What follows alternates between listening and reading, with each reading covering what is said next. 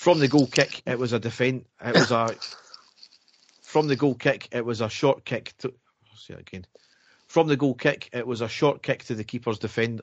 What the fuck have I put here? To the keeper's defender. I know. Dave, I'm going to need to get more beer in a minute, I think. It's gone down too easy. I think it's making you cough more, mate. I think you just need to leave it. And the stadium erupts in red, white and blue. You've never seen anything like it. Let's go.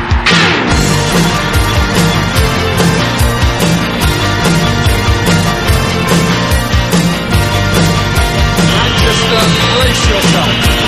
Rangers are coming! Hi everyone and welcome to the next episode of the Are You Ready podcast. As ever, I'm your host Derek. Coughing and spluttering, and with me is my co-host Dave. Derek, going by your cough, I know and the rest of the listeners, you've been very unwell over the past sort of week or so. That's, another reason that we've not had a podcast out for quite a long time. But I don't think we've missed much since we've been away, Derek, have we? Nah, just, about 5 games, a change of manager and an AGM and all that kind of thing. and through the next stage in Europe and things like that, nothing much. Yeah, so many apologies for not being back soon enough. As Dave said, a bit of lurgy in my end and also scheduling issues as well. I'll blame Dave on that one as well. So yeah, no, it's that Dave, he's so selfish having to work. Do you know what I mean? What an absolute selfish get he is. Yes. So, Dave, you'll forgive me though, because I'm on antibiotics and I'm drinking 5.8% beer. So if I'm slurring my words by the end of this podcast, you'll know what it is. You'll probably sound better than what you usually do, Derek, yeah? Probably, aye. There'll be a few pee stops during the time as well, though. Yeah, no doubt, and then you'll have to go as well. Hey.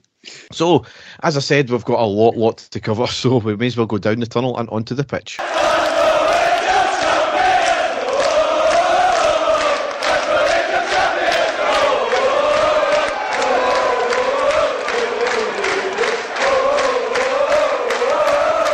So, we've got an absolute ton to cover. And the first one, we'd be remiss not to cover this one first, was the Walter Smith Memorial. Very fitting and an emotional tribute to the man. His sons gave a great speech, as did McCoist and Andy Cameron. The good and great of football was there. Well, certainly there was a couple of folk that weren't the good and great anyway. But it was good to see them paying their respects anyway. Sir Alex Ferguson, he stole the show, to be honest, by saying Jesus Christ in the middle of a church. Walter even got a tribute in the House of Commons as well by an SNP MP who admitted that even though he was a Celtic fan, he had a lot of great respect for him as well. So It was a very, very fitting tribute and, as I said, very emotional. Yeah, no, it was, but I think it was done. I think it was spot on, Derek, and just the respect shown by everyone, everyone that spoke, everyone that was in attendance. A really, really fitting tribute, which we knew it would be, Derek. We knew there would be a huge turnout as well. So, a great send-off for him. Yeah. So, moving on from that, the massive news. Gerrard has left. Yes. I kind of came from almost nowhere. I don't know about you, Dave, but I was quite disappointed. I was surprised. Aston Villa, historically big, however, one trophy in 20 years, and that was the Intertoto Cup, one domestic trophy in 25 years. I think the vast majority of Rangers supporters, Derek, it was all, as soon as the talk came in, we were all very dismissive, weren't we? We were like, Aston Villa, who the hell are Aston Villa? Quite a big name in English football, but really there's, it's not exactly a top draw, and there's only one club that he's really going to leave Rangers for, and that's going to be Liverpool. And, it was written in the stars he was going to, come to Rangers, do a great job, do that, this is what we were all hoping. He would do well, get us into the Champions League, do well in the Champions League, win a couple of leagues, a couple of trophies, and then he would move on to Liverpool with our blessings. But it just came completely out the blue, and I was texting you back and forward, and you were, again, just like I was, very dismissive of it. Okay, gets linked to every job in England under the sun. And then there was the video that somebody had got of him getting off the train in London, and that's where it sort of hit me. That's him away, he's gone. And again, I text you, and I think you were still a wee bit dismissive at that point. No, it's, it could be a million and one things. And then it happened. So as you say, Derek, exactly what you said, we were all a bit shocked. I think we were all a bit, as I say, we couldn't quite believe it was going to be Aston Villa. I get the feeling that the deal had been done, about a week before, because everything just went too quickly and too smoothly for my liking. And he was away, he was gone.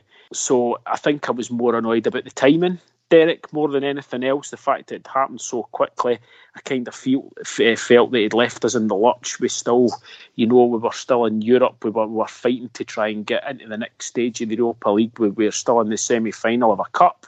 And, I was a bit shocked with the timing more than anything else. Yeah, I mean, I certainly wasn't a denier that it was going to happen, but I wasn't getting drawn into the speculation. I mean, we first heard within hours of the Aston Villa manager being sacked that Gerrard was the number one target. Now, nobody, I don't think anybody could have denied that. That's fine. All the attention was coming from them, and obviously there's two parties involved here, us and them. Now, if they want their man, they flood the media with they want him. So that's quite clearly, just gamesmanship and part of it. A lot of social media chat, which I ignored as well. There was an article the next day from two well-respected journalists in the Telegraph. They got the compensation figure completely wrong. They said it was like £2 million when it was actually £4.5 million. Yeah. And then they continued with it in an article the next day also. So that's what kind of made me think that, no, that's got to be a load of rubbish, because if they can't get that basic thing right, then surely the whole story can't be right.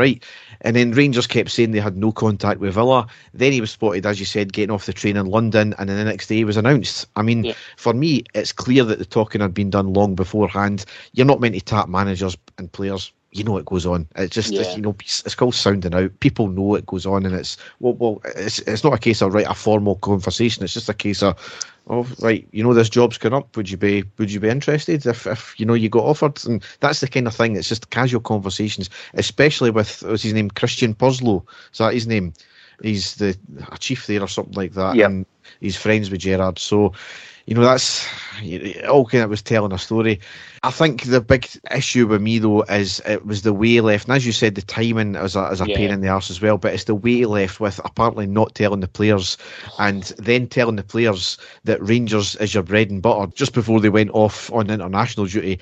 And then when you look back at it in retrospect, you think he was maybe being a wee bit playful, but you could think that he was being very cheeky and dismissive to Emma Dodds when he made that comment about not asking silly questions. I mean, he hasn't even told the captain by the look of it. And I thought Gerrard had a lot of integrity, but I think the way he's handled this, clearly not. And I know he's came out in an interview in the last couple of days saying that it just all happened quickly and it was an offer you couldn't turn down. It was a road to the Premiership, etc., etc. But there's ways to do things, and I think they completely misjudged that one. I mean, considering that he said that he had a remit and completed it, I mean, if for family reasons I can understand. However, apart from going to LA Galaxy at the end of his career, he's been a one-club player. So him and his family have been very, very fortunate throughout his career.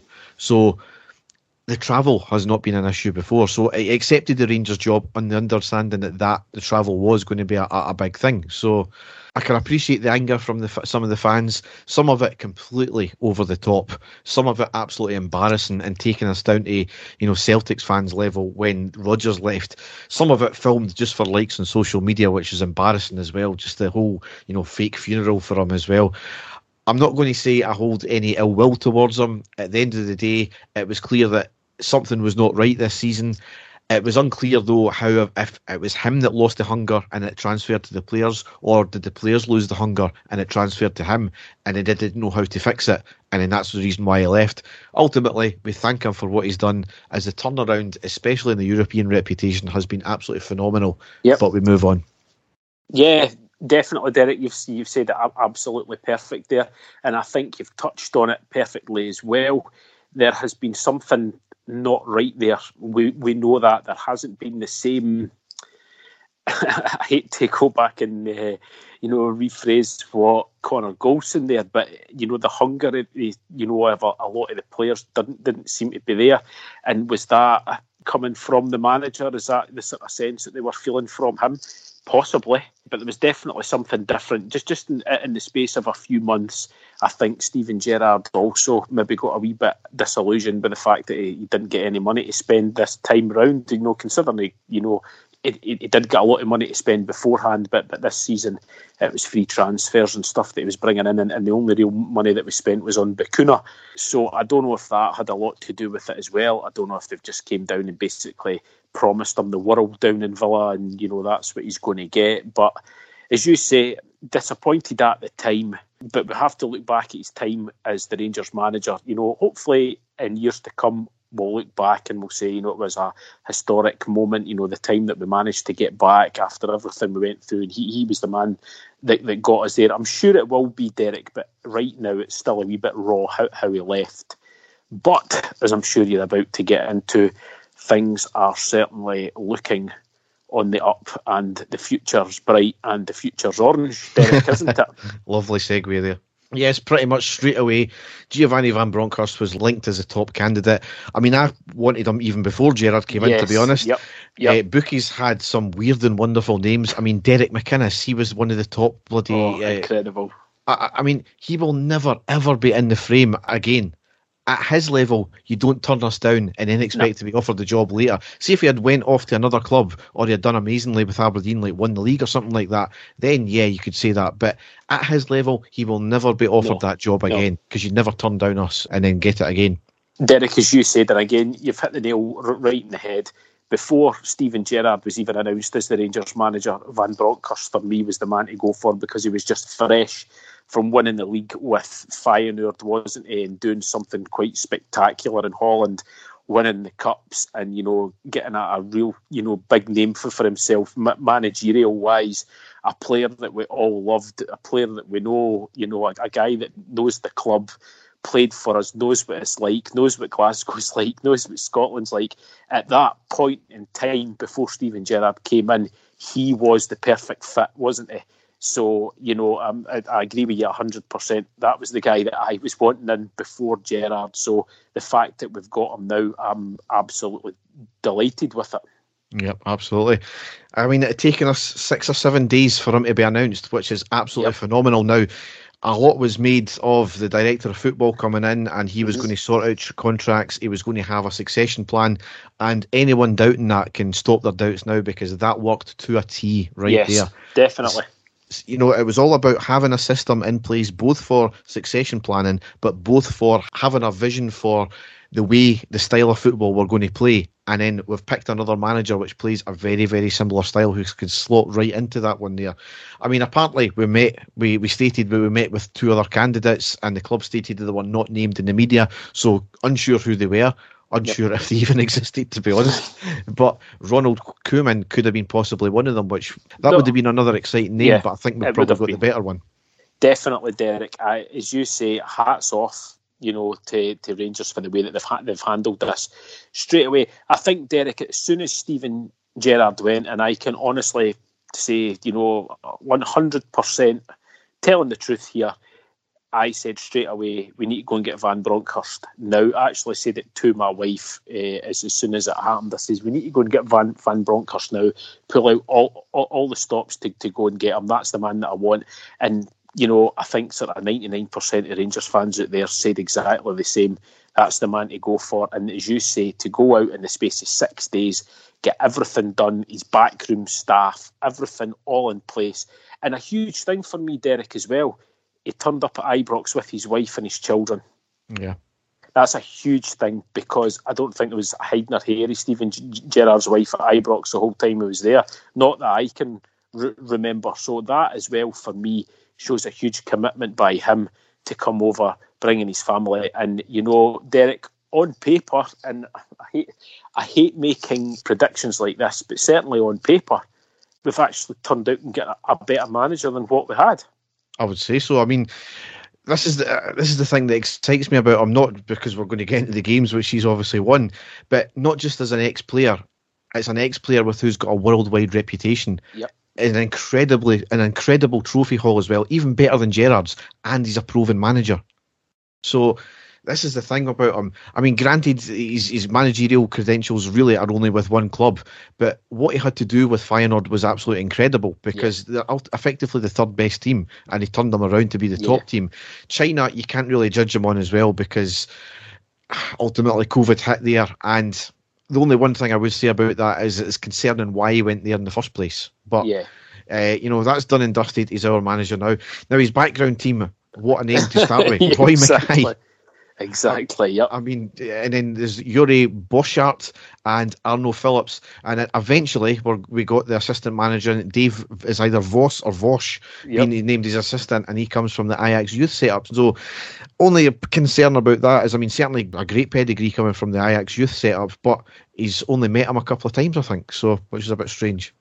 Certainly, Derek, again, and I'm saying this, I hate to make predictions, but again, like him on paper, that's a phenomenal backroom that he's brought in, as you say, to bring in a guy like Roy Mackay for, any strikers, that are coming in that could say, oh, I get the chance to work with Roy Mackay every day in there, as his assistant. That's a fantastic coup, that one. It really is. Yeah. So, I suppose we better get into the games that he's managed so far. However, we've got a couple of games before that where he never managed them. First game is a bit of a novelty because it was on the 10th of November. It was away to the Cumbernauld Colts, and it was the Rangers B team who won 3-2 with a last-minute winner, which I missed. Oh, yep, that's right, yep.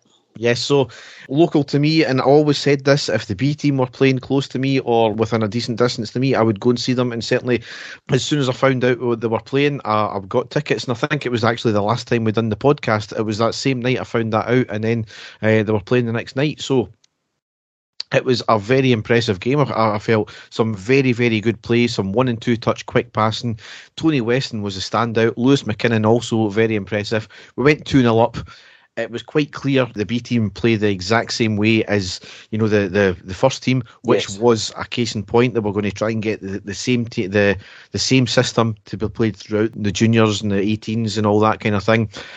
And in typical fashion as well, we had 2 defensive blunders to make it 2 each as well.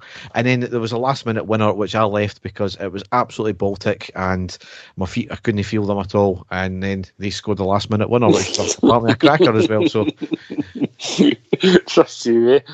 As always, yes. So I would recommend it to get along. As somebody's put, I can't remember who it was on Twitter tonight, but they said it's just a pity that they play their home games in the arse end of nowhere otherwise, because I would love to see a lot more of them, which it is a pain in the arse why they're playing in Dumbarton. Could they not play more central to everyone and more tickets would get sold? I seen the other day that they're actually changing the game against the Celtic B team to Hogmanay, and it's actually going to be played at Ibrox, Derek, so there'll be a big crowd and for that one, so that should be quite a decent game to go and see.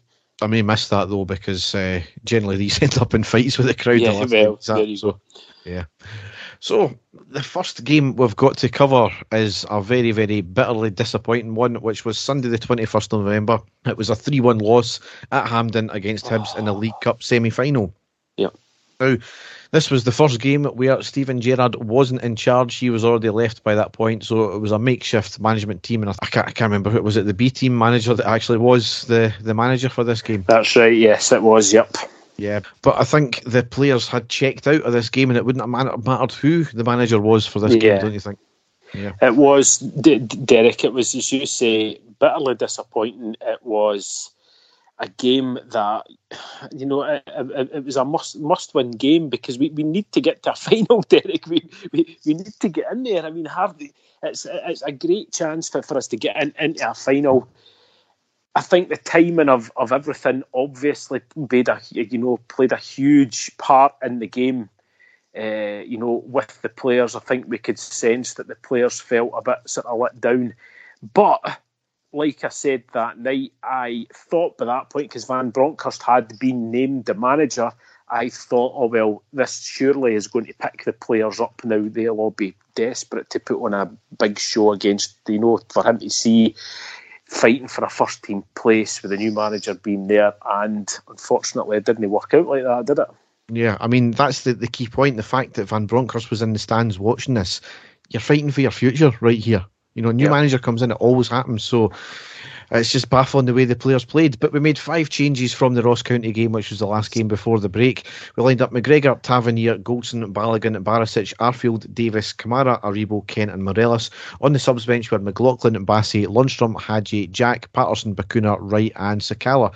Now, you've got to remember as well, Hibs hadn't played in about 4 weeks because obviously they had 2 postponements because of their COVID issues. So, you would have thought that, they're going to be a bit fresher. However, they were going to be a bit rusty because of the lack of game time. However, they were the team that was on fire and clearly wanted it, because the first half, an embarrassing shambles of a defensive display in the first half. The back line were absolutely done. They don't look as if they've even played together.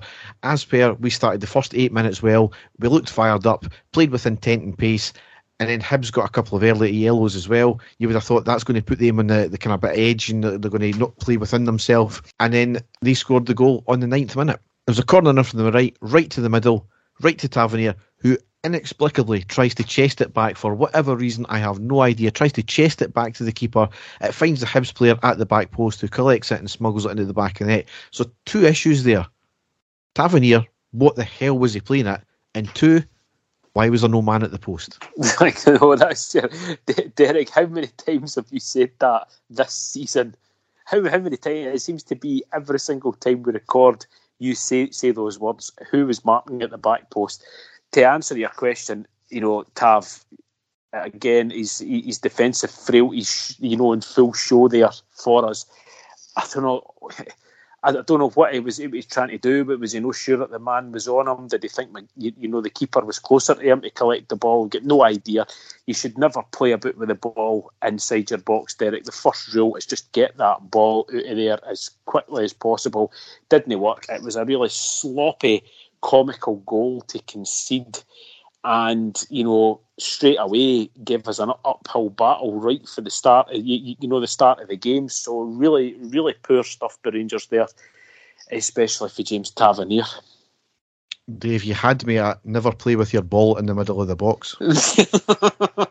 Sorry, everything else was just a blur after that. Trust you, eh? Yeah, completely agree though. Just absolutely madness from the defence. Hibs started to play better after that, and they got their second goal on the 21st minute. It was a simple through ball into the box. The attacker gets in front of Tavernier, who has a shot into the net. It was a very good composure and a great shot, mind you, but it was that simple. And I just said to my dad, Tavernier is going to cost us another. Now, I don't fully blame Tavernier for that, because Goldson should have been tracking the man and Tavernier had to come across to come and get him. However, he was just so lacklustre at it, he couldn't keep up with the man. It was pathetic. It was. And again, it was that man, Martin Boyle. I sat and I watched the game with my son, and how many times is that guy going to have a good game against us, Derek? He seems to turn it on. I think we should just go out and try and sign him so that he just can't play against us. Just go do what Walter Smith used to do when he was in charge of Rangers. The guys that always played well against us, just go out and sign them. Every time that we play against Hibs, that guy has a game in his life. And again, very impressive again, really, really fast. But as you say, it was just far too easy for him. That goal, he just beat the offside trap very, very easily, ran through. As you say, it was a great goal for him to score, but the build-up play was just far too easy for Hibs to break us down. Really poor again. Yeah. We were playing some lovely football at times, mind you, from middle to front. Aribo in particular was a standout. However, again, we were doing absolutely nothing with it in the final third. And then on the 37th minute, 3 words you don't like to hear: penalty to Hibs.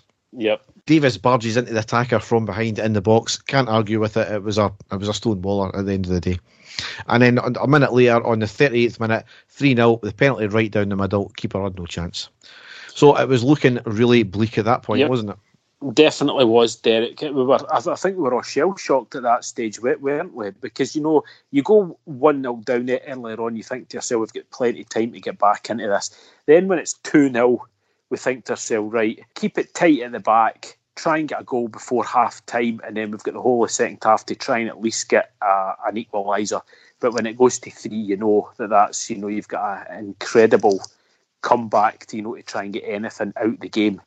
And, when the penalty went in, it was just, I think we all knew it was curtains at that stage. Well, that's the worst thing you should have said, Dave, because 2 minutes later, on the 39th minute, Arfield made it 3-1. Tavernier crosses in from the right, deflection off the defender, right to another defender, into the middle, who tries to clear it first time, but only to the right to Arfield, in the middle of the box, who controls it and then curls one at the left side of the net. It was a fantastic goal, bit of fortune. I don't care, because the execution in the end was spot on. 3-1 just before half time. There was the bit of hope that you were needing. That's what we were hoping, Derek. We thought going in at half time, surely the players have got a wee lift out of that for going into the second half. If we could have got anything in the first sort of half hour of the second half to bring it back to 3-2, then, you know, game on. And again, going back, this is what annoyed me the most, Derek. The new manager sitting in the crowd watching us. And you're thinking to yourself, somebody, for God's sake, step up. Show them that we've got leaders in the team. Show them that we've got players that are, you know, willing to go and just do that wee bit extra to try and get back in the game. That's what we were hoping and praying for, Derek. But as you're about to get in the second half, it didn't materialise, did it? No. You were looking for changes, I think. First off, at half-time, at least one change you were looking for, but nothing at half-time. Absolutely nothing. There was probably about 7 or 8 players you could have taken off in that first half. From half time to the 57th minute, it was really all us. Laszlo playing in the Hibs half, but doing absolutely nothing with it. Poor passing and crossing in the final third, as usual. And then came a barrage of subs over the next 20 minutes, which were, I'm still in shock at, to be honest now, because the 60th minute, Kent came off for Sakala. 69th minute, Arfield and Aribo came off. Hadji and Jack came on. 80th minute, Balogun and Kamara off. Bassi and Wright on. I know. As soon as he made the change and brought Ryan Jack on, now, no offence to Ryan Jack, but we were looking for goals at that point, Derek. And to take off Kent, who I realise didn't have the best of games, but he's still a player that can create so much in the final third, to take him off at that stage as well, I was really quite shocked. And then, as you said there, Aribo, who was probably about our best player in the match, to take him off at that stage as well, I was quite shocked. I don't know. I don't think that Van Bronckhorst would have had much say, Derek, because he still wasn't officially the Rangers manager at that point. So I think it was all down to the guys that were in taking the team that day. But as you said as well, just a bit surprised at, some of the changes that were made. But again, we're not in charge, Derek. We don't know what was going on, but I just thought it was baffling that we weren't going out all attacking at that stage just to try and get that second goal, but wasn't to be. Yeah.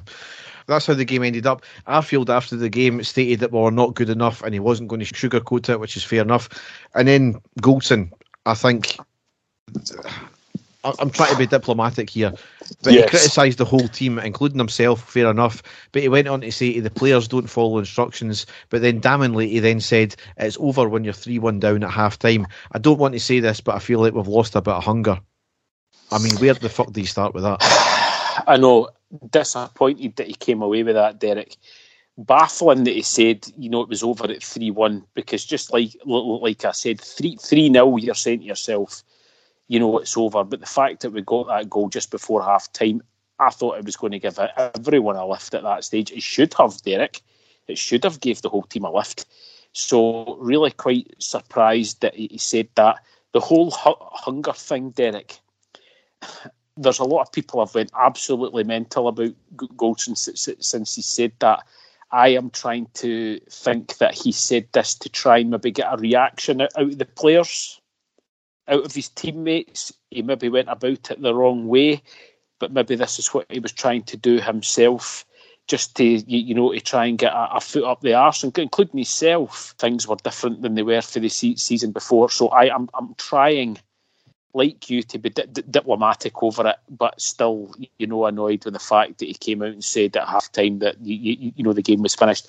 I know there are a lot of people who are annoyed with the fact that he was going on about the lost their hunger and stuff like that, but I am trying to think that he was doing it just to try and maybe get a reaction out of the team. That's what I'm hoping he was trying to do it anyway, Derek. Whether he was or he wasn't, only he knows, The thing is, though, is had you done, he never said it that worse. He never said it that bad. He did criticise the team because I think it might have been a European game. He came on in the second half and scored a goal, and I think got us a victory or got us a draw. I can't remember exactly, but he criticised the team in the first half, and he criticised his teammates, and he was quite right to do that because he wasn't on the field.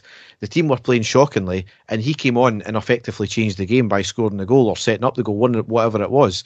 So you see it in that context, that's fine. But when Goldson is one of the key players who has been absolutely abysmal this season, and let's no sugarcoat that, he's been abysmal this season, considering he was one of the best players last year, played every single minute, and he was outstanding because he done the simple job and cleared the lines. Now he's thinking he's Billy Big Boss because he's won the league. He was played amazing, and he thinks he can get this big money move to the Premiership by not signing a contract. So, he's got a cheek saying that, and it's a kick in the teeth to the fans because I think, yes, in some respects he maybe is correct in saying it, but there's ways to go about it, and you certainly don't air it in public like that. So we'll see, because we've certainly got a reaction from the players since then. Yes, as we'll get into. And him as well, Derek. I mean, I think we have to recognise, as I'm sure that you're going to get into with the games coming up. He's been outstanding since he personally said that. He's played very well. So, like I said, I'm hoping he did it to try and get a reaction. He just maybe went about it the wrong way, but we'll wait and see. But as I say, going into the games coming up, Derek, it's certainly been much better performance by the players, as a whole. Yeah, absolutely. The last thing I want to say about the game, though, is that police, I've not seen any further reports of this, but police are investigating bottles and cans being thrown by Rangers fans hitting Hibs players. Not acceptable whatsoever. And there's going to be a common theme with away games in the next couple of games I'm coming up. They're embarrassing us once again. I'll leave it there now because I've got other things to say about it later on. However, the next game was another vital game. It was effectively win by 2 or go into the next game in Europe, but it was Thursday the 25th of November. It was a 2-0 win at home against Sparta Prague in the Europa League Group A Game 5, and that put us through to the next round with a game to spare. Yep.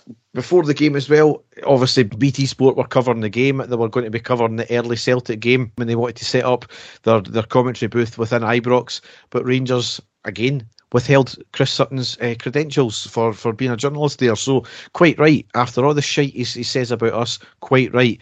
And then BT afterwards put a press release stating that they will not be dictated to in the future. Absolutely laughable. I think as well, Derek, what annoyed me is that they used the narrative of it being more about Neil Lennon than it was about Chris Sutton.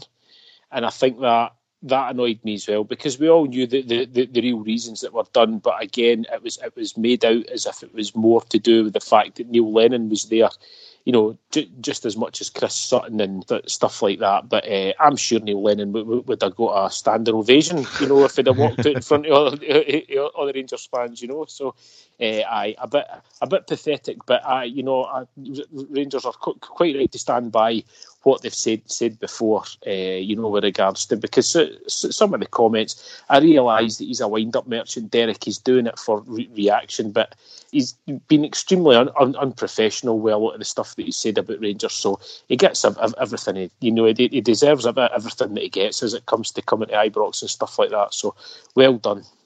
I just find it laughable, though, with BT, is do they not realise where their bread's buttered in this one here?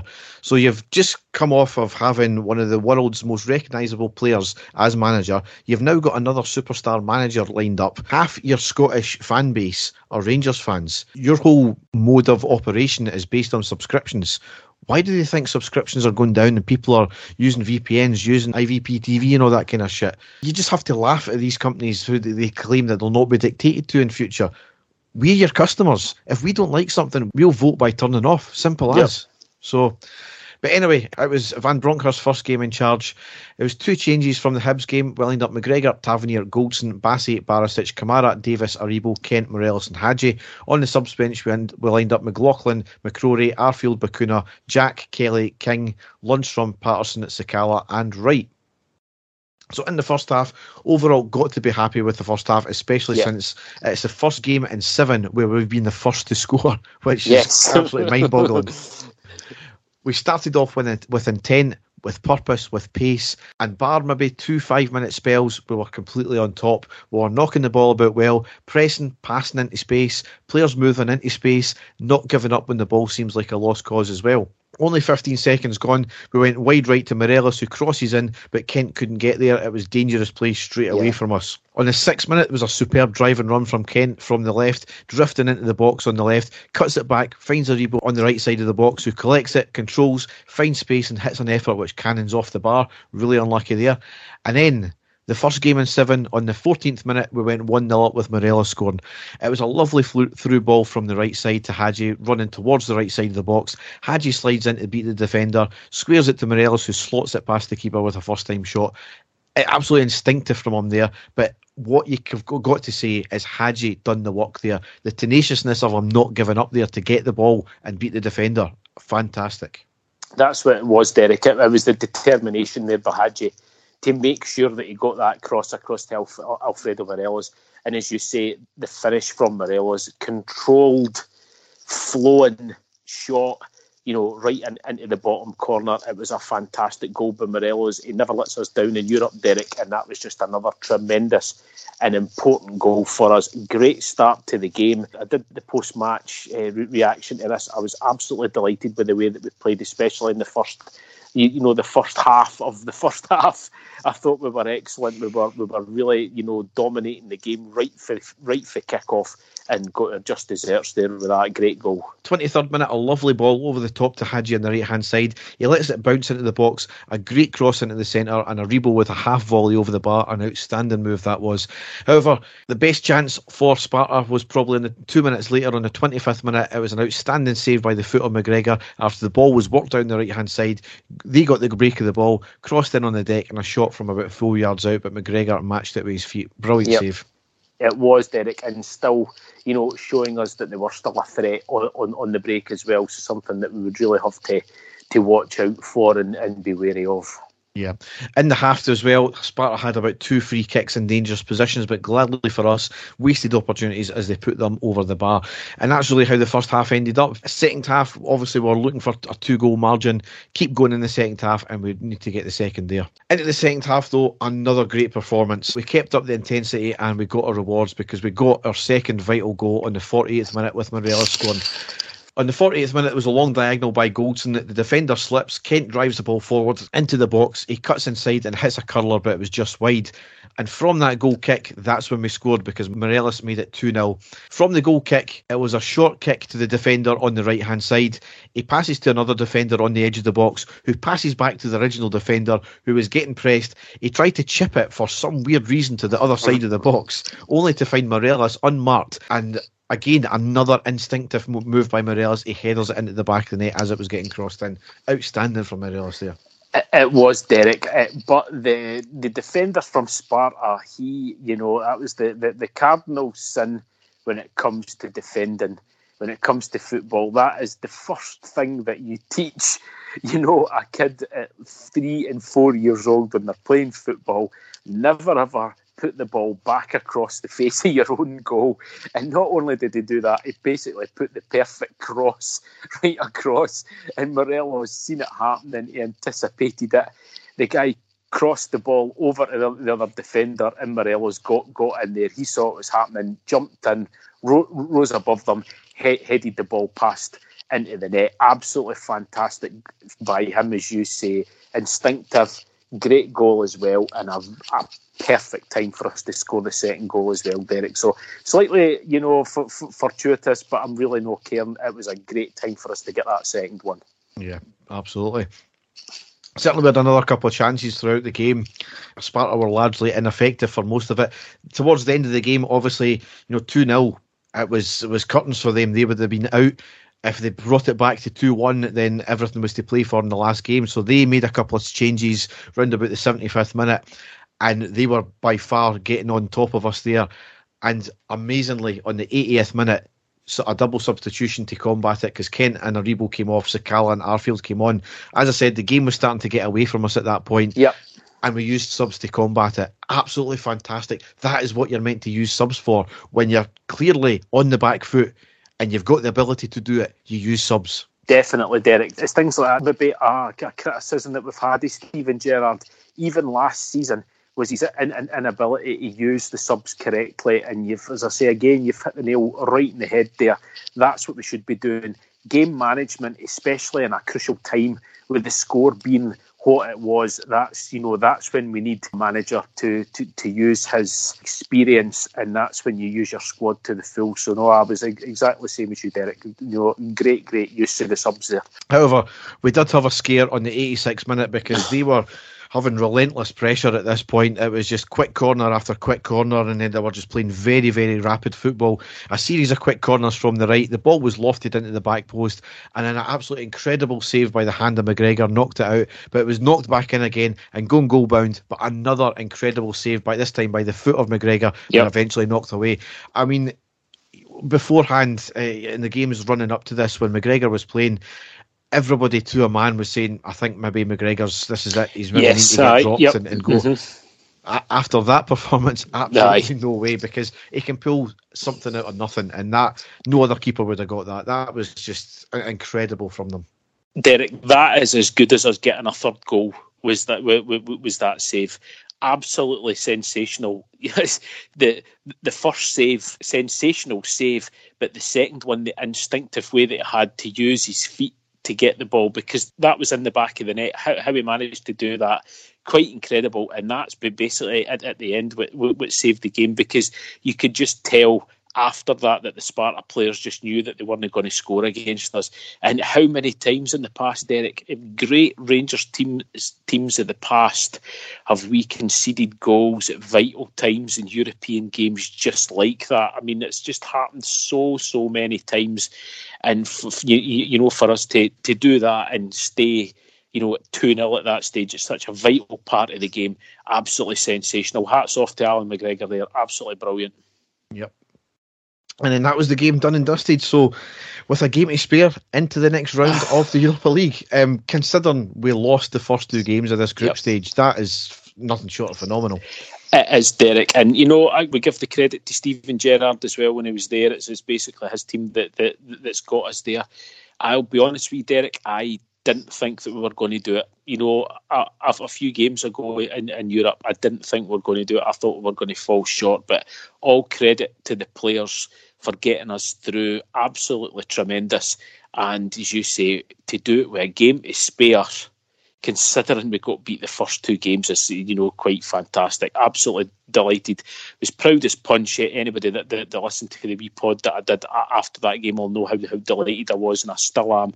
It was a fantastic achievement for us yet again in Europe. Yes, and Celtic later that night ended up losing and ultimately getting put out of the Europa League. Granted, they're going into the Conference League. I've always been worried about, Celtic dropping down into that just in case, because I thought, there's going to be lesser teams there, but some of the teams they could face are going to be bloody tough. But no talking about them. I mean, in terms of us, it was phenomenal, as I said, considering we lost the first two games. We've got a difficult task ahead of us because it's going to be the third place of the Champions League, I believe, we're going to face. So there's some formidable teams in that. But just to get to that next round is amazing. Second year in a row as well. Brilliant. It is, Derek. And, I would rather, again, that we were the underdogs here. I always prefer us to be the underdogs in Europe because we've basically got nothing to lose, Derek, and that's when we play our best. So really looking forward to it. It gives us all something to look forward to in the new year, still playing in Europe. And of course, Derek, the money side of things will be massive for us as well. So just like great job.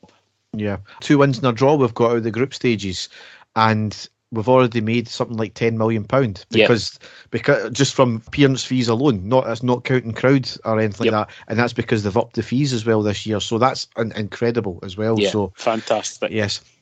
So the next three games, I'm going to just kind of quickly skip over them because I'd never seen the Livingston game and I never taken notes for the two games after that. I did watch them, but it was through a haze of delirium and drugs that I kind of watched them. So, and that's got nothing to do with feeling well.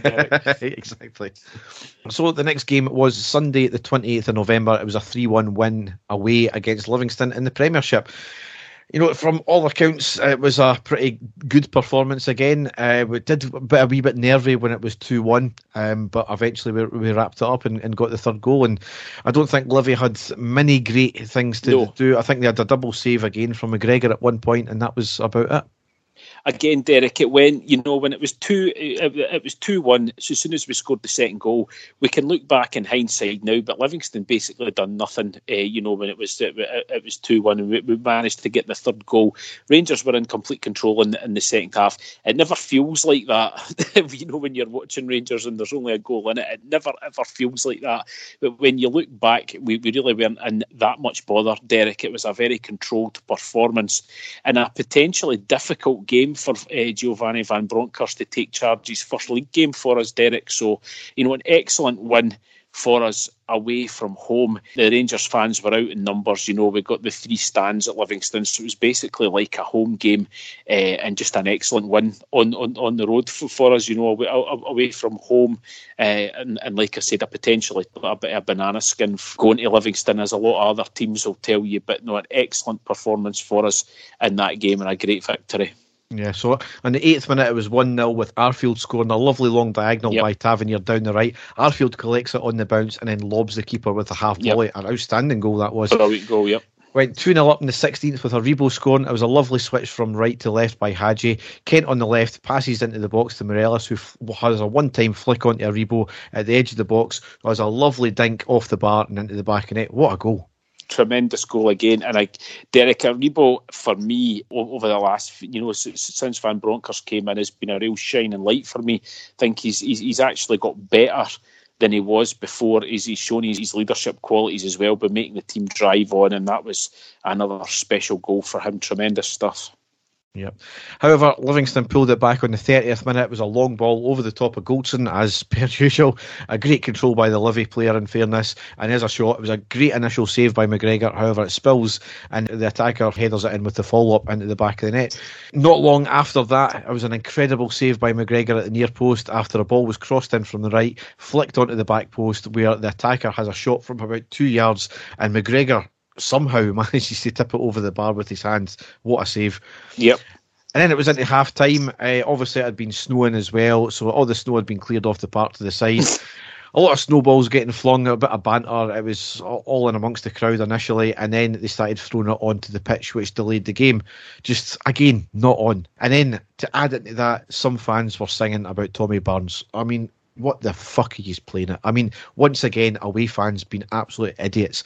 You don't need that attention to us. The club doesn't need that attention. See, when we're fighting on all fronts against idiots about nonsensical, fake videos and shit like that, it doesn't look good when you're giving them ammunition just to say, oh, we'll see, that's what you're doing. Why is it always fans have to spoil it for the rest of us?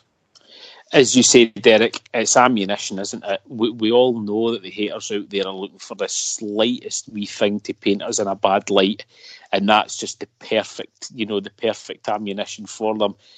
Absolutely stupid. The snowballs were, as soon as they come pelting down and there was going to be a delay, I thought, oh, that's it. But, we'll get absolute, pardon the pun, pelters for that one. But then, as you say, the singing as well, it's not on. It's again, it just paints all the supporters in the same light, Derek, and it just gives the press, it gives all our critics out there, it just gives them something to paint us in a bad light, and just stupid more than anything else. Yep. However, back into the game, the last thing I've got is on the 78th minute, we made it 3-1 with Sakala scoring. It was a corner in from the right into the centre, finds a towering Sakala who had leapt up well into the air and headers it into the back of the net. Some of the photoshops I've seen of that jump, by the way, outstanding.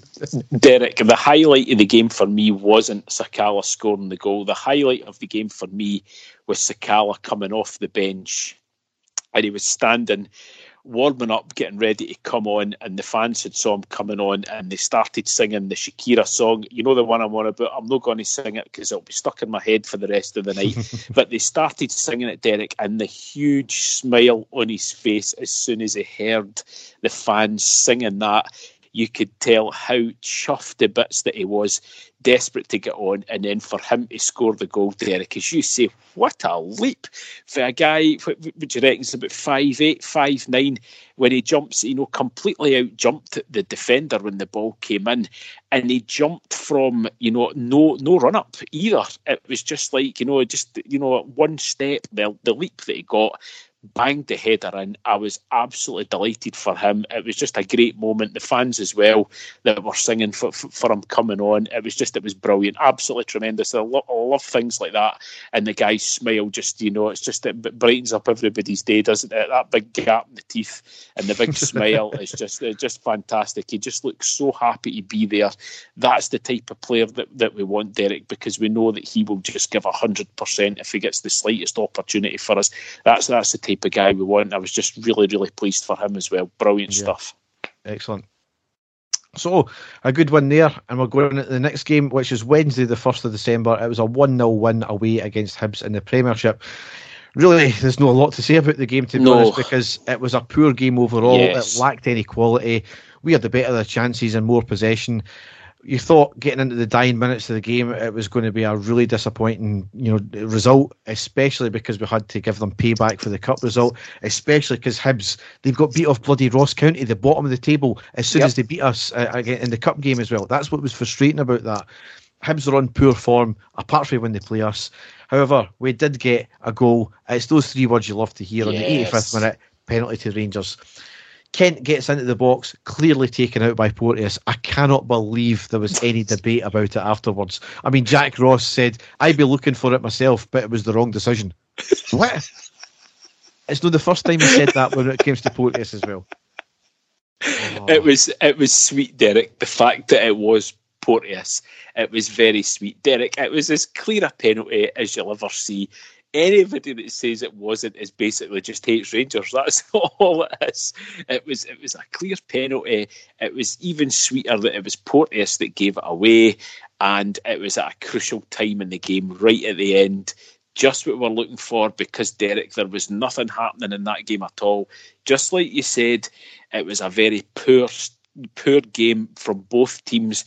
Wasn't a lot of quality. We were the better team when it comes to holding onto the ball and trying to get forward, but really there was nothing much in that game. So for us to get a penalty at that stage of the game was absolutely crucial for us, wasn't it? Yeah, and Roof dispatched the penalty easily. So I mean, once again, he's scoring goals. Doesn't care if it was a penalty or not. No, excellent. And as I say, that was a high pressure moment, Derek. So hats off to the guy. He scored it, got us the goal, got us all 3 points. Crucial 3 points at that stage as well. So just absolutely delighted. Yes. And the last game we've got to cover here, Saturday the 4th of December, it was a 3-0 win at home against Dundee in the Premiership. Now, I was meant to be on my works night out that night, so I wasn't going to get to see it. However, the Lurgy taking care of that, so no works night out. However, I did get to see the game. It was a fantastic performance. Sakala was hungry. Aribo was outstanding. Morelos was poor in the first half, better in the second half. It was really only us that was in it. Their keeper kept it a respectable scoreline ultimately. Yeah, definitely. Aribo on the 36th minute made it 1-0. It was outside the box on the right, shimmies by a couple of players, cuts inside and hits a shot at the edge of the box. Took a slight deflection off the defender and into the back of net. As I've always said, don't care how they go in, as long as they go in. Exactly, and as we keep saying, Derek, if you don't shoot, anything can happen, and that just shows you what happens when you do shoot. It ends up in the back of the net. So it was what we deserved, Derek. As you say, we were on the front foot right for the start of the game, all out attacking. Dundee were penned back into their own box for nearly the entire game. So no more than we deserved at that stage. Yes. In the 55th minute, we made it 2-0 when it was an OG. It was a cross by Aribo on the left. The defender sticks his foot out and puts the ball into the back of his net from about 6 yards. So the defender had to go for it. But again, cross the ball and shoot. I don't care, as long as it goes in. We rounded out the game. On the 70th minute, Morelos made it 3-0. Arfield tried to thread the ball into the box for Morelos. Morelos gets in between two defenders. A bit of fortune with the break of the ball, but all that happened simply down to the sheer determination for Morelos to get the ball with wrestling the players, ultimately, legally of course, and he managed to stick a shot into the back of the net from about 8 yards. Just sheer determination from Morelos there. That was the type of Morelos we like to see. Delighted for him, Derek. I think you know how much I love the guy. He's been taking a lot of stick recently. He's not been as prolific as we want him to be. As you say, that's the type of play that we want from him. He was just more determined than anyone else to get that ball. Shrugged the players off, showed his strength, and then showed his his quality, the composure, the finish, everything. Delighted for him, and it really did. We were looking for a half decent score in that game, considering how well we had been playing the entire game, and that was just what we were needing at that stage. So, no, absolutely delighted for him. Delighted for Van Bronckhorst. The game it's as one-sided a game as you'll ever see. The stats were quite incredible, actually, with the possession, the shots at goal, the fact that the game was basically played in the Dundee half for huge spells of the match. And as you said, Derek, if it wasn't for the Dundee keeper, that could easily have been 7 or 8-0 at that stage. So, excellent, and by far the best that we've played in a long time, wasn't it? Yeah, absolutely. One notable mention, though, is Lee Griffiths came on as a sub. He was rightly booed and abused by our fans. He had even given a gesture to our fans as well when he was warming up. Yep. A bad challenge led him pick up a booking, and he should have seen a red for another bad challenge, but the referee absolutely shat it. Yes. The Dundee manager at the end of the game had the cheek to come away with the fact that he was claiming that our players and fans were goading him and trying to get him sent off. Well, gee, that fucking happens in football, mate. Derek, if I was one player that plays in Scottish football I've got absolutely no sympathy for, it is that man. He's done everything that he can over the years to try and get the boot into us as much as possible, try to get players sent off as much as possible, try to wind up the fans as much as possible so he gets everything he deserves. And this bullshit that you hear from people chipping in saying that Rangers fans were being sectarian towards him, absolute nonsense that was as well. The Rangers fans were basically singing songs about the guy, about things that he has done, quite rightly so, that he should be outed for, and he should have no complaints whatsoever. As a matter of fact, Derek, just like you say, a very lucky man that he wasn't sent off, because he really should have been for that second challenge. Yeah, I mean, there's players that come and go, and it's all gamesmanship. I mean, as much as Scott Brown is a wanker, he plays a lot of gamesmanship, and that's right, fair play. He's a wanker, I hate him, but it's gamesmanship. There's nothing malicious about him, though, in that respect, I don't think. Whereas Lee Griffiths, yes, it's pure maliciousness. Totally. He's just a silly wee childish arsehole who does things out of pure spite. Not because he's trying to wind anybody up, just because it's funny, because he does it pure spitefully. And you've seen his history, his criminal record, what he gets involved in on and off the field. That's why people hate him. So, anyway, no spending time on that wanker anyway. So, in the table, we've played 16, won 12, drawn 3, lost 1, scored 36, conceded 14, goal difference 22, and we're on 39 points. Still 4 ahead of Celtic, 9 ahead of Hearts, but we've got a game in hand against them. 14 ahead of Dundee United and Motherwell, and we've got a game in hand against them as well. So that just shows you, considering Hearts were right up there at one point, they're still way behind us. We've got a game in hand against them. Hibs are 20 points behind us. They've got a game in hand, mind you. So it just shows you, as I've said, these other teams are insignificant. They do not have the sustaining power. A lot's been said about, allegedly, this great start and this transformation that Ange Postecoglou's done for Celtic. Well, at the same point, I think it wasn't including the last weekend game there, but I think with 15 games gone, Celtic have scored less points than they did last year at the same point after 15 games gone. And that was, it's deemed an absolutely atrocious season from them. So, it's all to play for. 4 points is no gap at all. We need to be mindful. We need to keep on winning. Yep. Celtic are going to drop points. We'll probably drop points at some point as well, because it quite easily could have happened against Hibs. We just need to, keep tight at the back, which seems to have happened since, as you were saying, about Goldson and everybody doing better. Yeah, that's what I said, Derek, and I'll give him some credit as well. Like I said earlier on, he has been, really outstanding in some of those games, but back to being the sort of reliable defender that we were looking for, considering he's been playing alongside basically a left back, which is Calvin Bassey, playing alongside him. So I will give him credit for that, Derek, and I'm hoping, like I said before, that was him trying to get a reaction. I just think it was a bad play on words by him. That's what I'm hoping in anyway. So, but certainly a lot bit better by him. And the team as a whole, Derek, I think everyone is now excited. They've got, a great manager in. They've got a manager that they all want to play for, that they all want to impress. And it's just good to see. I thought some of the play against Dundee was excellent, Derek. I really did. It's like I said, this season, especially in the league, that's the best that we've played. So here's hoping that that's the start and we can get even better, because I think guys like Joe Aribo is just going to the next level now, Derek. I think he's looked absolutely fantastic in the last few games. Yeah, I mean, we just need to wait to see what happens in January with the window as well, though. That's the only thing. However, the next games we've got to come up is Thursday the 9th of December away against Lyon in the Europa League game, Group A, Game 6, 17:45 kick-off, a dead rubber game for both teams because we've both qualified and we'll not be able to change position either. They're too far ahead. The ticketing farce, though. Eventually, we were allowed 2,000 people, 2,000 fans to attend. Then we were allowed nobody due to this stupid festival of light that's meant to be happening in Lyon at the same time. And then the next day, we were allowed to go again, but all the flights have been cancelled. So the French authorities are absolutely scandalous with this one. UEFA or somebody need to be taken up with the French government with this. I mean, what they're actually saying with this whole thing is they do not have the policing resources to both police the Festival of Light as well as a football match at the same time with only 2,000 away fans. So you're still allowing loads of home fans in, exactly, but you're not allowing 2,000. So you try to tell me you cannot police all of that. That is ridiculous. Absolutely farcical. It really is.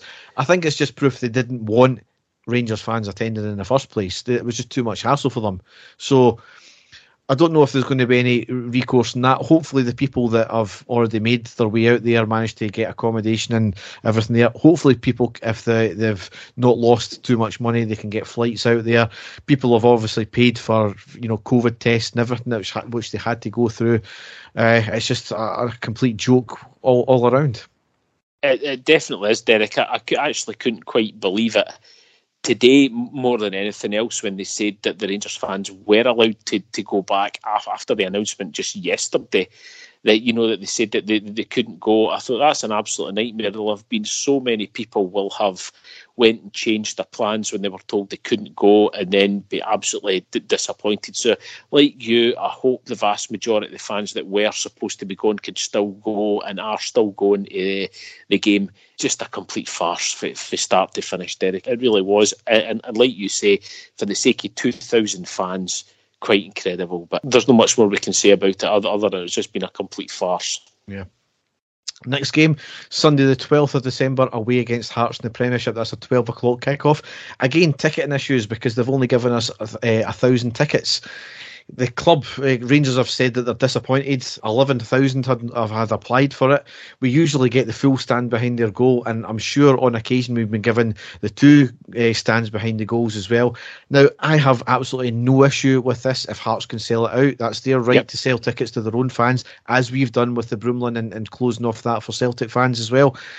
I think the Rangers should have stayed quiet about it until after the game, though, to see if Hearts could sell the tickets, and if they couldn't, then have a go at them for that. Ultimately, the only club that's going to miss out really is Hearts if they don't sell the ticket, because they'll not be getting the revenue. So, if only a lot of other clubs seen the light like Livingston do, they know they can't sell the stadium to their home fans. They don't have enough fans. Sell it to the away fans. Yes, maybe a detriment that makes it more like a home fixture to the away team, but at the same time, Scottish football is on its arse when it comes to money. Every penny's a prisoner. Yep, definitely. Yeah. Next game after that is Wednesday the 15th of December at home against St Johnstone. That's a 19:45 kick-off. Saturday the 18th of December at home to Dundee United in the Premiership. It's a 3 o'clock kick-off. Sunday the 26th of December, Boxing Day game. It's at home to St Mirren. That's again a 3 o'clock kick-off. And the last game to round out December is Wednesday the 29th of December away against Aberdeen. That's a 19:45 kick-off. And then obviously we'll have the New Year fixture against Celtic. That's right, Derek. So we've got some huge games coming up, certainly starting with the next match. As you say, we're only 4 points clear. But at the same time, we just need to concentrate on ourselves, Derek. We said this last season as well. Concentrate on us. Don't concentrate on the teams that are behind us. Just make sure that we go out, put on a performance each and every game, get the victory that we're looking for. And, you know, if we can go through this month, you know, Derek, and pick up maximum points, that'll be absolutely massive, you know, for the games coming up in January. So let's go for it. Let's really hope that they can step it up, and certainly going by the way that things have been going up into the Dundee game when everything clicked there, Derek, it looks as if it's moving in the right direction. Yes, absolutely. So we'll now go into the classic match. And there it is! The final whistle's gone. Rangers have won the European Cup Winners' Cup. So, Dave, you're going back, 25 years? Oh, certainly am, Derek. I'm going back to, 1995. I'm going back, Derek, when we played a game against Hearts. The Rangers team that day was Andy Gorham in goals, Alec Cleland, Petric, Davy Robertson, Alan McLaren, Richard Gough, Paul Gascoigne, a player, Derek, who only played a couple of games for Rangers. A few Rangers fans will remember him by the name of Brian McGinty. He was only 18 years old. Ali McCoist, Charlie Miller and Brian Laudrup in the Rangers team that day. And the Hearts team, Rousset, Locke, Ritchie, Mackay, Berry, Bruno, Johnson, Eskilsson, Robertson, Fulton and Miller. So well-known names there for the Hearts team. But the game started off and Hearts were certainly trying to, stamp their authority in the game. And the first chance of the match actually came for Hearts right at the start of the game in the first minute. Locke on the right wing, he crosses it into the box to Eskilsson. He headed over the bar. He had a free header at that point as well. So worrying start there for Rangers. But then Rangers starting to come back into it with Paul Gascoigne pulling all the strings in the first half for Rangers. Gaza gets the ball just inside the half, takes the ball, threads a fantastic ball through to Charlie Miller, who was in the byline. He cuts his shot back to the edge of the box to Ali McCoist. His shot hits the defender, goes out for the corner. Really, really unlucky. But Ali McCoist, it was certainly heading for the goal there. It was a great sweeping move starting from Paul Gascoigne. The corner came to nothing, though, unfortunately. Still 0-0 at that point. And then Rangers gaining more possession in the game. Paul Gascoigne at the edge of his own box, across to Richard Gough, a ball up to Alec Cleland in the halfway line, into Gordon Petric, just inside the Hearts half, through ball to Charlie Miller, then to Alec McCoist in the edge of the box, who had his back to goal. He turns, hits a low shot, which was saved by Rousset. Fantastic play by Rangers. The build-up play was superb. Really unlucky there by Ali McCoist. Then Robertson, a yellow for a slightly reckless tackle. Pasquale Bruno, though, really should have got something because he kicked out. He only got a yellow card at that stage. He certainly tried to injure, I think it was Davy Robertson at that stage. Really lucky to get away with just a yellow there. And then the first real chance of the game falls for Hearts, though. Eskilsson, he lays the ball to Johnson at the edge of the box. He blasts it to goal. A fantastic save by Andy Gorham and cleared away at that stage. Then a long-range shot by Locke at the edge of the box. It was gathered up by Gorham pretty easily. Still 0-0. Hearts were coming back into the game at this stage. Great chance for Petric, though. Free kick swung into the box by Paul Gascoigne. Petric with a header, free header, hits the ball over the bar. Really should have scored, and that's how the game finished at half time. So a couple of a change straight away at half time. McGinty, who was struggling to get into the game, he came off. Stuart McCall came on. Then into the second half, first real chance of the second half fell for Hearts. Locke with a shot for the edge of the box, but saved again pretty comfortably by Andy Gorham. Then another sub for Rangers, Gordon Durie coming on for Charlie Miller. And then a great chance for Rangers. Alec Cleland played into the box. He cuts the ball back. It hits the Hearts defender on the arm, which to me was a penalty, but the ball falls for Ali McCoist. He hits a fantastic shot. Gilles Rousset tips the ball over the bar for a corner, but for some reason the referee gave a bye kick. Ali McCoist incensed for the fact that we should have had a penalty and we should have had a corner straight after it, but no, wasn't given a goal kick to Hearts. So Hearts really, really lucky with that one. Then Davy Robertson for Rangers, a long-range shot, saved by Rousset though, still 0-0. But then Rangers, like it is now the three greatest words in the English language, penalty for Rangers, and Rangers it was that got it. Kept in play by Laudrup. Still the pressure's on. Still it's Laudrup. Down he goes. It's a penalty. A certain penalty kick. Steve Fulton was the offender. A little change of direction and pace by Laudrup. So 64 minutes gone. Rangers have the penalty and the chance to make the breakthrough. Sally McCoist preparing to take it. Can he make it goal number 11 of the season? He certainly can. Hearts 0, Rangers 1. And Ali McCoist scores an important goal for Rangers to add to the many others. More than 300 competitive goals he has. Brian Laudrup, he ghosts into the box, past Steve Fulton at the edge of the box. Steve Fulton just scythes him down. Just, there's absolutely, you can't see it anymore. As clear-cut a penalty as you can get. And then the 64th minute, Ali McCoy steps up and fires it low to the left of Rousset for Rangers to make it 1-0. But then straight after it, really unlucky there, goal disallowed for Rangers, and it was great play by Brian Laudrup on the right-hand side. He beats his man, crosses it to the back post. Durie heads it back over towards Gaza. He heads it in, running away celebrating, but the offside flag went up. Really marginally offside, really unlucky there. So still 1-0 to Rangers. But at that stage, Paul Gascoigne was really running the show for Rangers at that point, trying to get the second goal. We didn't have to wait much longer because in the 68th minute we managed to get the second goal. Here comes Petric. Well, Hearts fans putting a foul against Laudrup. A lack of concentration, a chance for Rangers to finish it, and it's Gascoigne. And that ties it all up.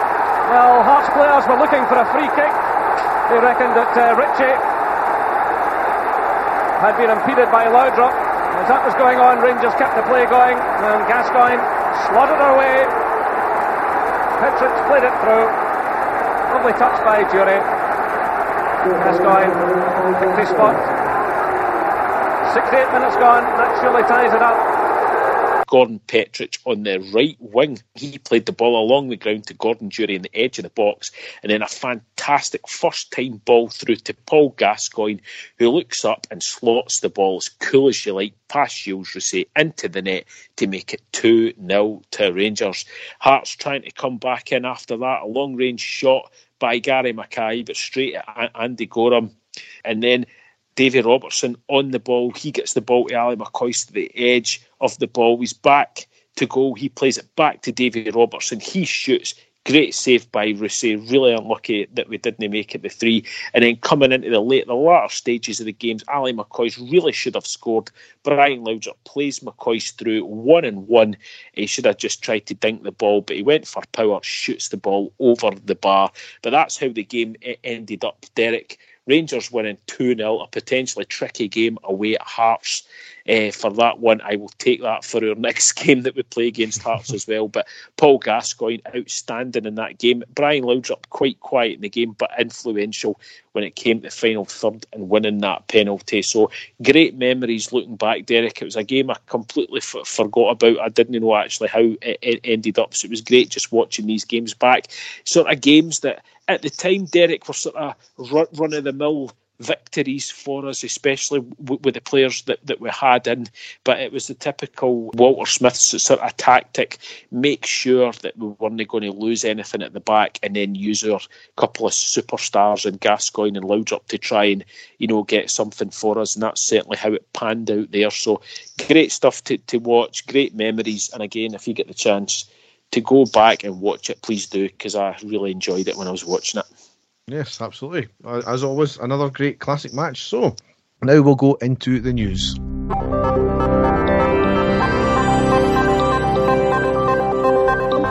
So the first thing we've got to report on is the AGM, and there's really not a great deal to report on.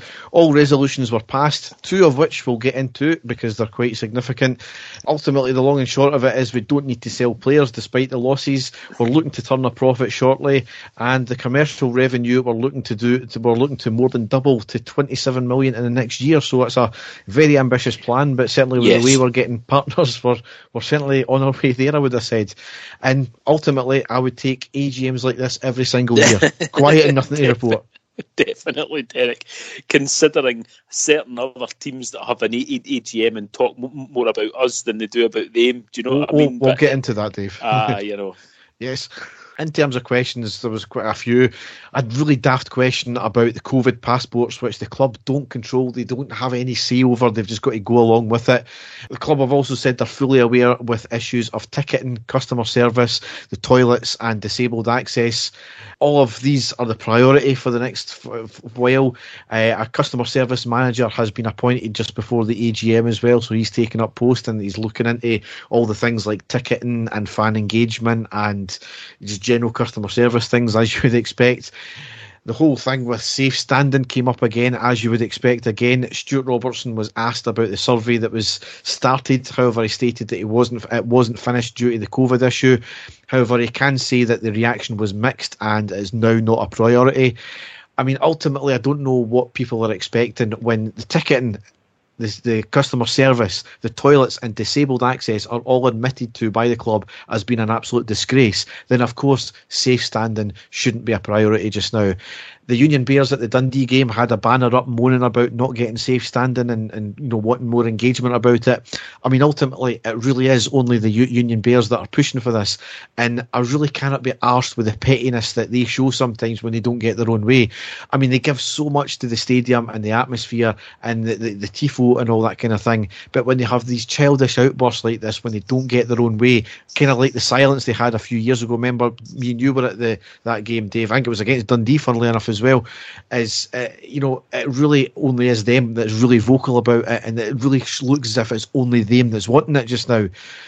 So you can really understand why the club put it on the back burner when they're going to act like this, as well as there's a load of other things that really take priority, because ultimately for a club our size, and I know a lot is to do with the stadium and the layout, but the club our size to have the disabled section the way we do, and they're getting constantly pished on with rain when it rains. I mean, even when you're in 2 or 3 rows behind that, you're still getting hit with rain as well. So that's something that really needs looked at first and foremost, especially the view down there sometimes as well. It's something that should be a priority. So I'm glad that I'm glad that the club are putting that as their priority. You mentioned the toilets as well. The toilets at Ibrox have been a bit of a disgrace for a long time, even from when I had my season ticket as well, Derek. The toilets are just a disgrace as well. So I'm glad that it's things like that they are looking into and they're making a priority, because those are the things that do matter.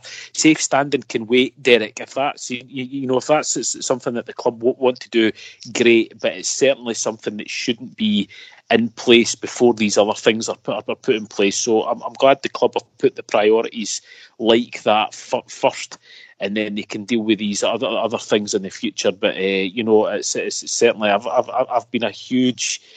I've criticised the facilities at Ibrox with regards to the toilet facilities and that for years and years. So finally, here's hoping that something gets done, because they need to do something about it drastically. And quite rightly, what you said, the disabled section for the supporters, they should be getting looked after, a lot better than they are. So finally, looks as if they're moving forward in the right way that way. Yeah. Now, the resolutions I said I would get back to. One of the resolutions was to elect Graham Park, that was Douglas Park's son, back onto the board. Passed, but Dave King voted against it. Now, Dave King, you've got to remember, still holds a 15.45% stake in the club. Now, there's been long rumoured issues with between King and the Parks. King also voted against the board being allowed to allocate more shares as and when they need to. Now, King has then went to the Daily Record and he's been not happy at the fact that the board are no longer in communication with Club 1872. He's then went to another tabloid complaining about basically the same thing, and also not happy that the board banning Chris Sutton from the stadium as it's not becoming of Rangers. Now, as is what's been pointed out, Dave King was involved in revoking the credentials of Graham Spears and that FUD from the BBC. What's his name? McLaughlin, yeah. So, or, Dave King, if he wasn't involved in revoking them, he could have at least had a big hand in reversing it if he didn't think it was becoming of Rangers. But he never. So, I don't think any of us are really 100% clear where Dave King is coming from just now. Obviously, he has the deal with Club 1872 for them to buy his shares, but that's never going to happen as the organisation is in complete freefall due to the disarray it's in. There is still nothing new from Club 1872 after the EGM they had, which, even though they won, nearly half of those that voted wanted a change. So they're clearly not happy with the current situation in the current board. You also have to remember it was Chris Graham that was instrumental in bringing Dave King and then ultimately the Three Bears to the table for the original EGM to wrestle the company back off the Spivs. And it's also been long rumoured that Chris Graham has been silently involved in Club 1872. It's also been long rumoured that Club 1872 were far too close to Dave King and were effectively controlled by him. So there's something going on there. We need to find out what. We'll be forever grateful for what Dave King has done. Yep. Because if it wasn't for ultimately, if it wasn't for him and him managing to get the Three Bears in as well, who knows where we might be. However, he's either got to shut up, deal with his issues internally, and certainly don't go to our media enemies, or he has to come straight out and say if there's an issue that the fans need to know about and we need to be concerned about the current Rangers board. Thank you for what you've done, Dave, but either shut up or tell us what the issues are. Well put, Derek.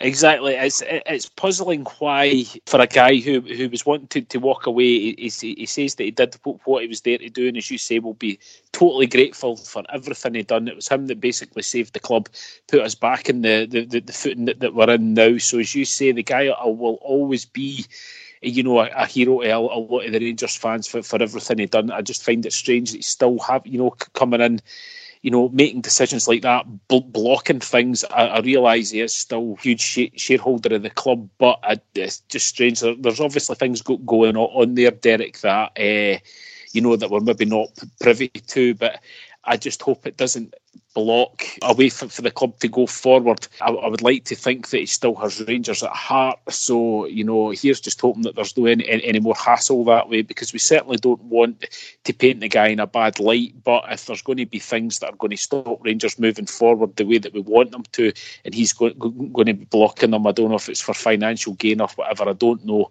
I sincerely hope not. So, but again, we'll just have to wait and see what happens there. Yes. Next thing here is Graham Murty has left the club after 5 years. He was the head of academy development. However, as we all know, he took charge of the first team on 2 occasions. Sadly, he'll probably be more remembered for a headstand, chewing his zip and becoming quite emotional after one particular game. But he was really put in an impossible position. So we wish him well and whatever he goes to. Definitely, Derek, and he done a lot for the club. He did step forward when he wasn't the right man to step forward. He had a lot of pressure put on him. So again, we'll thank him for everything that he done for the club. Yep, absolutely. Next thing here, Sakala would win on international break. He kept his goal scoring record going with a hat trick in the first Zambian game he had, and he scored from a rebounded penalty on the second game. So it's good to see he's still scoring there. Great stuff. Next thing, Celtic were hit with a fine for their fans' banner against UEFA at the Ferencváros game, and we were fined for a flare at the Brøndby game. Interesting that we never got any fines for allegedly our crowd issues before and after the game. So clearly corroboration of the fact that there was heavy-handed policing at the Brøndby game, wasn't there? Yeah, there definitely was, Derek. So, as you say, quite surprising that wasn't brought up. Yep. Next thing here is, do you remember, Dave, that podcasters were told by the media that they should be not allowed back into the Ibrox for media duties due to historic unsavoury tweets? Yes. Yes. You would expect that to be the same to be told to a top flight chairman, wouldn't you? Well, you would expect that, Derek. Yes. He'd done similar unsavoury tweets, not as historic because they only went back a couple of months, not a couple of years or anything like that. But the St Mirren chairman, John Needham, was hit with a paltry £6,000 fine over tweets that, as I said, only went back a couple of months to May. No action by St Mirren at all, by the look of it. Now, my question is, surely given this, he doesn't fulfil the obligations of the SFA's fit and proper person test, does he? Of course, that only applies to Rangers directors, doesn't it? Yep, yeah. Definitely, Derek. Yep, total double standards there. You wouldn't expect anything less, though, would you? No, you really wouldn't, Derek. It was absolutely shocking as well. So some of the stuff that he put out, you know, he gave a sort of half-hearted apology as well, which was really sort of felt more tongue-in-cheek than anything else, but disgraceful comments by him, a guy who, as you say, is, you know, he's basically in charge of a top-flight club in Scotland. Again, you brought up the fit and proper persons that, you know, the SFA go on about all the time, and for that, you know, tiny wee sum of money for a guy in his position to be hit by nothing else said, that's the end of it. Could you imagine the uproar if that had been anybody to do with Rangers, and it would have been the opposite way about if there had been any tweets put out there about any other club, no even about Celtic, about any other club's fans out there? The guy would have been blooming crucified for it. It's just that it just stinks of double standards, Derek. That's it's really annoying, isn't it? Totally. Next thing here is Parks Motor Group has been named as a sponsor for the Scottish Women's Premier League for the 21-22 season. So outstanding that. Superb, yep. And the last piece of real Rangers news here is we've been drawn at home against Stirling Albion in the Scottish Cup round 4. That's going to be played on the weekend of the 22nd of January. So hopefully, given the fact that we had a few poor results against them when we were playing them in the league, we're going to absolutely hammer them this time. I really hope so, Derek. I really hope. Don't want deja vu in that one. And the funny thing is, I'll be seeing them a couple of weeks beforehand at home because I'm going to hospitality at Stirling again. So excellent, Derek. Good stuff. Yeah. Now, a couple of non-Rangers stories here, and I did mention it before. That Celtic EGM, that Celtic car crash EGM. Holy God. I mean, a lot of dissent from the crowd. Unsure how their voting system worked, as their chairman got a hard time and didn't survive the initial vote, as did the director Brian Wilson. However, both appear to stay in position after a second vote, so I've no idea how that worked there. I'm only bringing it up mainly because even though it was a Celtic EGM, it was pretty much all about us. Yes. One shareholder unhappy at the board trying to keep the rivalry going with a zombie club none of them care about. Well, you asked a question about us and you called us a zombie club, so quite clearly you do care incredible. About us. Resolution 12 was brought up again in the guise of Resolution 11. Again. Oh my God. Relates back to our UEFA licence for 2012. It got voted down again unanimously. A shareholder was not happy about the Old Firm trademark being used, which their interim CEO said that it was only renewed to prevent misuse of it. Well, I tell you something, if I trademark PlayStation 6 just to make money out of it, Sony have the right to take me to court to get the trademark off me, and they would win. Because it's been proven time and time again. If you do that with a big, massive company just to get a trademark so you can try and sell it onto them, you instantly lose it because you have no right to have it ultimately. So surely what Celtic are doing in effect is misuse, I would have said, because they don't use Old Firm in any of their media outlets or anything like that. So they're not using it, but they're quite happy to actually have it. That's no right, surely. The big thing, though, and it's an absolute disgrace, is that their director, Brian Wilson, wrote an obituary in The Guardian for Walter Smith, and he mentioned us as being demoted. Celtic fans were unhappy at that. Quite incredible. They still go on about us being a new club and all that kind of thing. And the shareholder brought it up at the EGM, which it forced Wilson to apologise twice.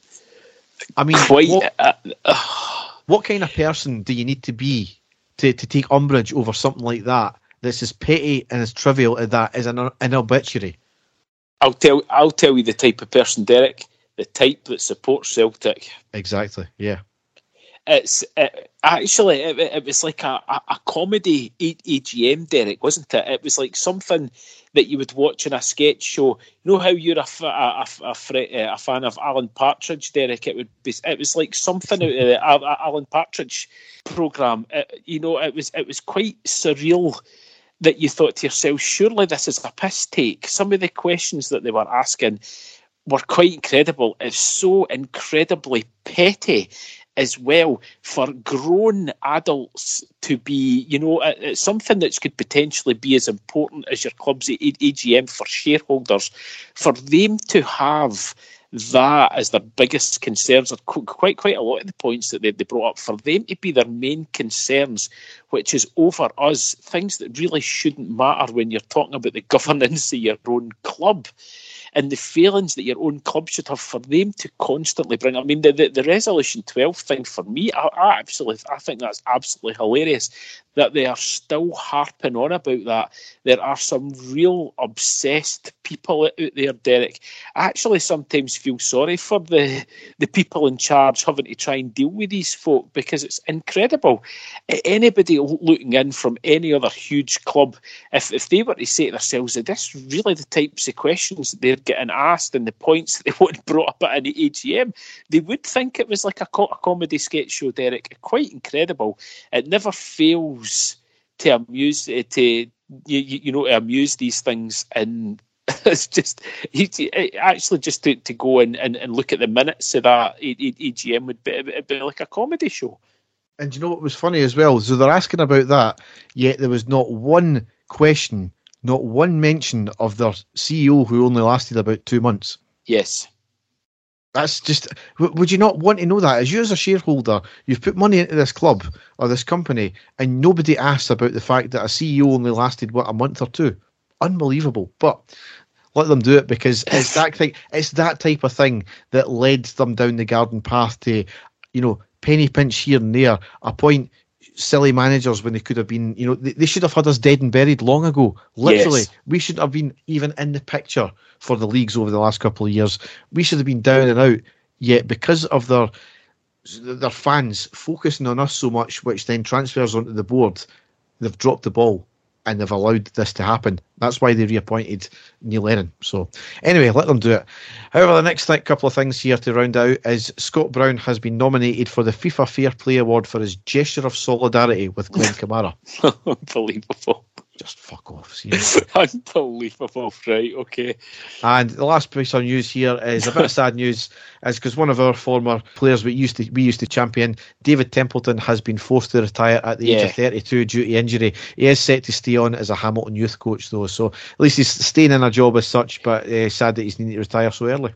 Yep, as you said, Derek, a guy that both me and you had high hopes for. I think we knew that there was a very talented player in there, but really unfortunate with injuries. But as you say, we wish him all the best. He came into Rangers. He had some flashes. He had some great games for us. He scored a few goals, but unfortunately for him, it just didn't work out. So I'm sure he'll go and he'll do well. What he's going to be doing in his coaching career at Hamilton there, but quite sad for him as well. Yep. So, kinky fella gets padlock stuck on testicles and has to be freed by firefighters. Derek, there's a common theme to your stories here, usually involving the fire brigade at the end of the day. The man's privates had been trapped for 48 hours before he finally went to the A&E for help. But staff at St Dick's Hospital, that's fucking brilliant. Right. In Chichester, West Sussex, could not help so they called in firefighters who used bolt cutters to chop off the combination lock. A source said firefighters were there for more than an hour before they finally left. The chap was a tad embarrassed but mightily relieved. He didn't know the code himself and obviously started causing some discomfort, so he went straight to the hospital. No, he never. He waited 48 hours. 48 hours. The poor fella was having a bit of fun in the bedroom and got caught in a tight spot. With a fucking padlock. I don't know. What? Surely the combination was 6969, no? It's what the fuck was he doing with a padlock? I mean, I kind of hope he was with someone else. I mean, I would. What do you do with yourself with a padlock like that? I really don't understand. Unbelievable. I don't want to understand, to be honest. No, I don't know. The mind boggles, Derek. It really does. So, on that note, we will end the podcast. So, as ever, you can go to all the usual podcast outlets to find out all the stuff we do. Hopefully, I'll be back with a post-match reaction for the game against Leon and thereafter. I'm over the worst of the loggy now. So, as ever, you can go to our website, which is ireadypodcast.wordpress.com, and there you can find a lot, but none of this season's stuff so far of the stuff that we do. So, all that's left to say is thanks for listening and goodbye. Yes, we will be back a lot sooner at this time, guys. So keep watching for any updates, and we will speak to you later. Bye. And the stadium erupts in red, white and blue. You've never seen anything like it. Let's go.